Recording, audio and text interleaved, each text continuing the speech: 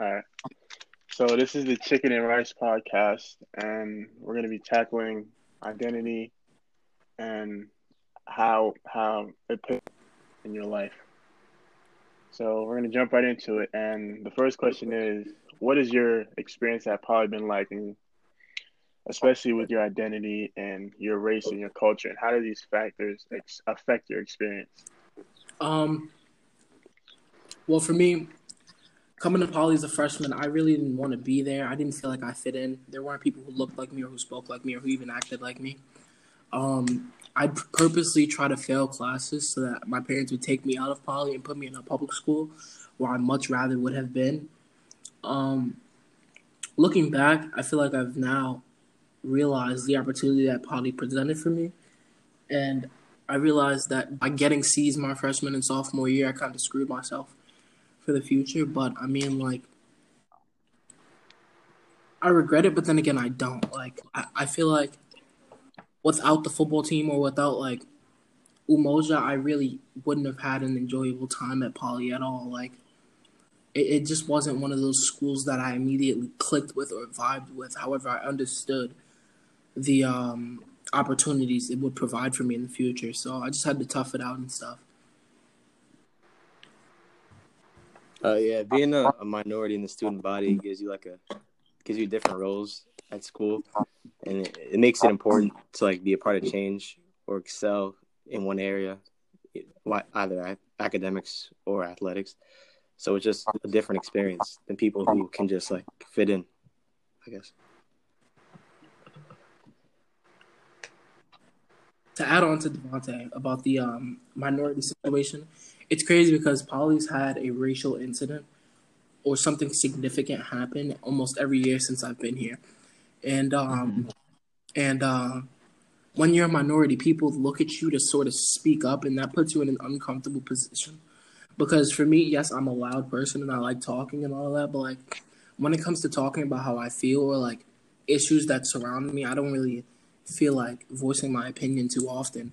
So when racial incidents happen or the blackface incident, let's just talk about the blackface incident, for example. When that happened, Umoja, the affinity group that I took place in, they had to put everything together. And I feel like that's an unfair burden to place on African American students or any minority group within Poly, because the institution itself should handle things like that, not a specific group, if you know what I mean. Yeah, and having those conversations is also uncomfortable when you can't really relate to everyone else that's speaking on those issues. Coming from a different perspective, to add on to what Andrew just said, I do feel like the student body does look at the African American groups to start the conversations and whatever change is going to happen. I feel like it's like the eyes all go towards them. You know what I'm saying? Yeah. But I feel like the reason that kind of happens is because like a lot of kids at Poly a lot of the white kids at Poly, including myself, would be like very uneducated on a lot of the things they're talking about. Because like as we see just in the world right now, like a lot of people really don't understand the history of racism and like the effect that it can have on people. Mm-hmm.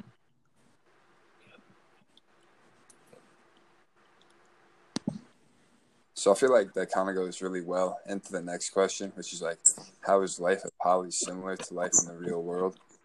And like, I feel like for me, it's very similar. Like I don't really experience like any hatred or any discrimination just due to the fact that I'm a white male. Like I've never like been in public and like been worried for my safety when I'm around police or something like that. Yeah. Which a lot of people who aren't like me have to deal with.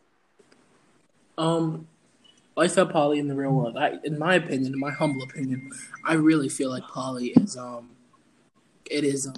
preparing you for the real world to the fullest extent, because going through Poly, you really learn. For me, I've learned how to use the people around me and use the resources around me and to sort of just play the game. You know what I mean? Like if someone's being fake, but I realize that I'm gonna need them, I've learned to use them to my advantage. You know what I mean? That's a bad thing to say, but I feel like that demonstrates how cruel the real world actually is. You know what I mean? Like if you're not focused or like trying to get what you want, other people will come along and try to take that from you. So like Poly has definitely prepared me in that sense for Yeah, poly is definitely important when it comes to like taking advantage of opportunity. But like your whole life, you're not always gonna have the same type of advantages you might have like at a private school in high school. That's true. Like we have to move on and go off on our own, and we have to keep evolving as people. So in the real world, I mean, I think it's similar as well because I'm gonna be a minority wherever I go. So like white leadership in America, like that's something to be expecting. And also a lot of times like people like me are like expected to like work away from academics in areas like athletics or entertainment. So like that's another thing. Just also making sure that you don't feel like you don't belong in certain areas. And this also like connects to like Get Out because in the movie we see like the black body That is is meant to be combined with like the white mind. It's like become like a complete human. And yeah, that's like something. up on your point about Get Out, right? One of the main points in that movie was the athletics of the black body, and I feel like, in my case personally, I feel like I have to continue to play football at the level that I do, or else I won't be of use to Poly anymore. And it's just my personal opinion. Like I feel like football is really one of the few things that I can offer to this institution because they already have so many academic scholars, so to speak. A lot of to pick up on what you're saying, I feel like I like just being black. Like you're automatically like you're seen as an athlete. I feel like if you're not seen as like just an athlete, then like I feel like you're seen as you don't have much of a purpose. You think you I guys guess you feel could say. pressure? You think you guys feel pressure to like be that Yeah, like most that like top when athlete? like when people look at me, they automatically just assume that I play basketball. Like for all I know, Yeah, they could for all they know, I could play cricket or something like that, but they wouldn't know that. They would just see me as I'd have to play something like basketball or football or something like that. but just They apply things to you that Yeah, wouldn't necessarily be true. yeah. There's like a stigma, like, oh yeah, he has to be doing something in order to be here. So Yeah, Yeah, like if he's like tall, he's probably playing basketball because like he can't be just here for school. just yeah, like being around Josh when you first got here, like I kind of noticed how people look at me and you way differently just walking in the hallway, just based off the fact that like I'm white and you're black.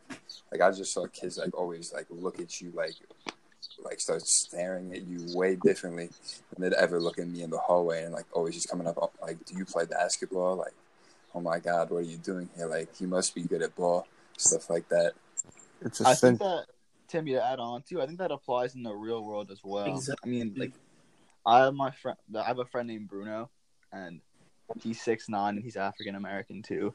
And like I walk with him on the street, and I mean, no one like thinks anything of me. But whenever we're walking together, people always ask him, "You play basketball?" He actually plays baseball though, but that just adds to the stereotypes that people get. Like, Greg, I mean, to the yeah, to the point of stereotypes, I think that's a really interesting point that you bring up because then when aside from the athletics part, which it's a good stereotype, but it also gets annoying, right?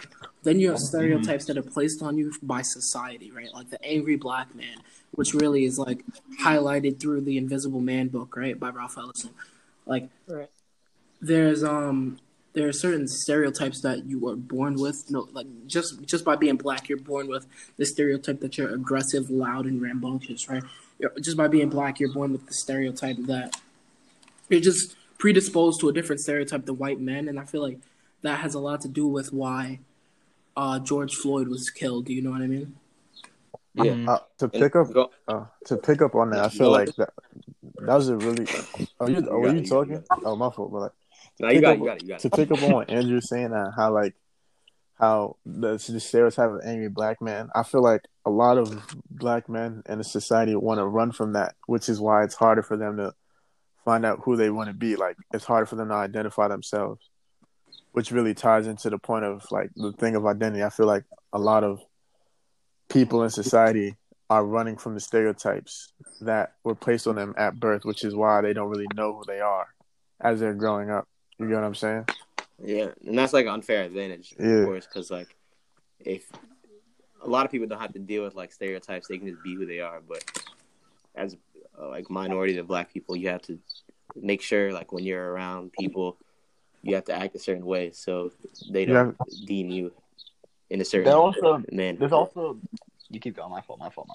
And then also goes back to the Invisible Man, like Andrew, you talking about. But the narrator is also raised to fit into like the role of the black man, like getting the most success you can in like a white system. So he's always working to like just be the best he can because like in his environment, it's an expectation to just never really exceed past a certain level. Exactly. And like the highest he sees a black man in any position is Dr. Bledsoe. And he has so much behind to get where he was.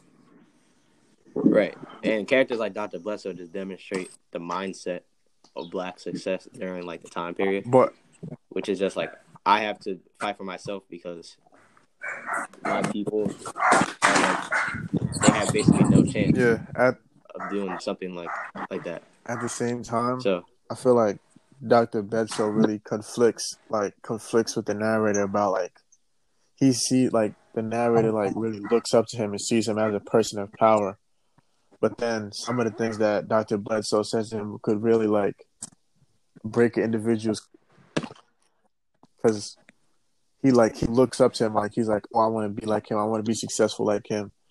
But a lot of the things that are said to him by Bledsoe are like very like conflicting to his mindset and they don't really motivate him. They more like they hurt his, I guess, mentality, I guess you could say.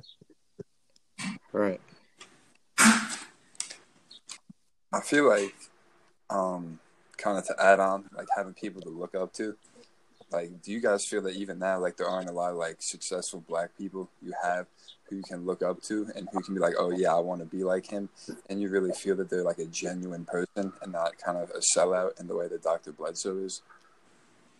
I mean, me personally, like I learned like my mom tells me a lot of stories about like people that she grew up with that are like that used to be like I can't say they lived the best life. Like they took their talents that they could have used for something positive and turned it use it for something negative. Like my mom was telling me about a friend that she had who was a drug dealer who he had great people skills. Like he could have been something in life. Like he could have been great in marketing or something like that.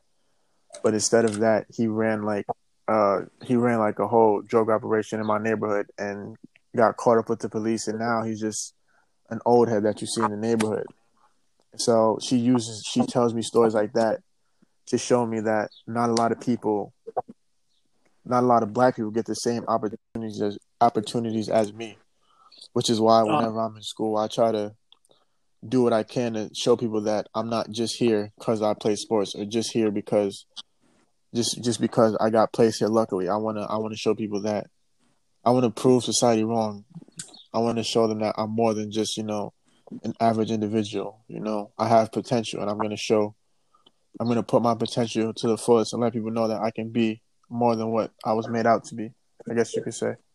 Yeah, I feel like people who are successful and black, like one way to really know like this is a person you can really look up to is like how they look back at where they came from.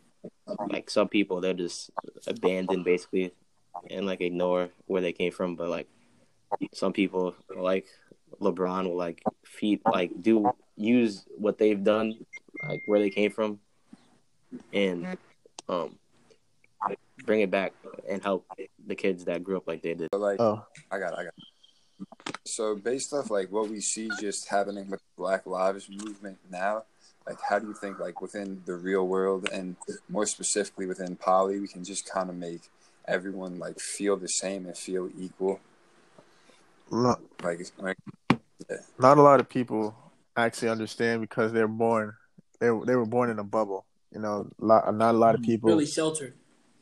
Yeah, not a lot of parents will really sit down with their kids and have that talk. And there are a few kids who seem to be, I guess, woke, you can say, but they would never actually like understand.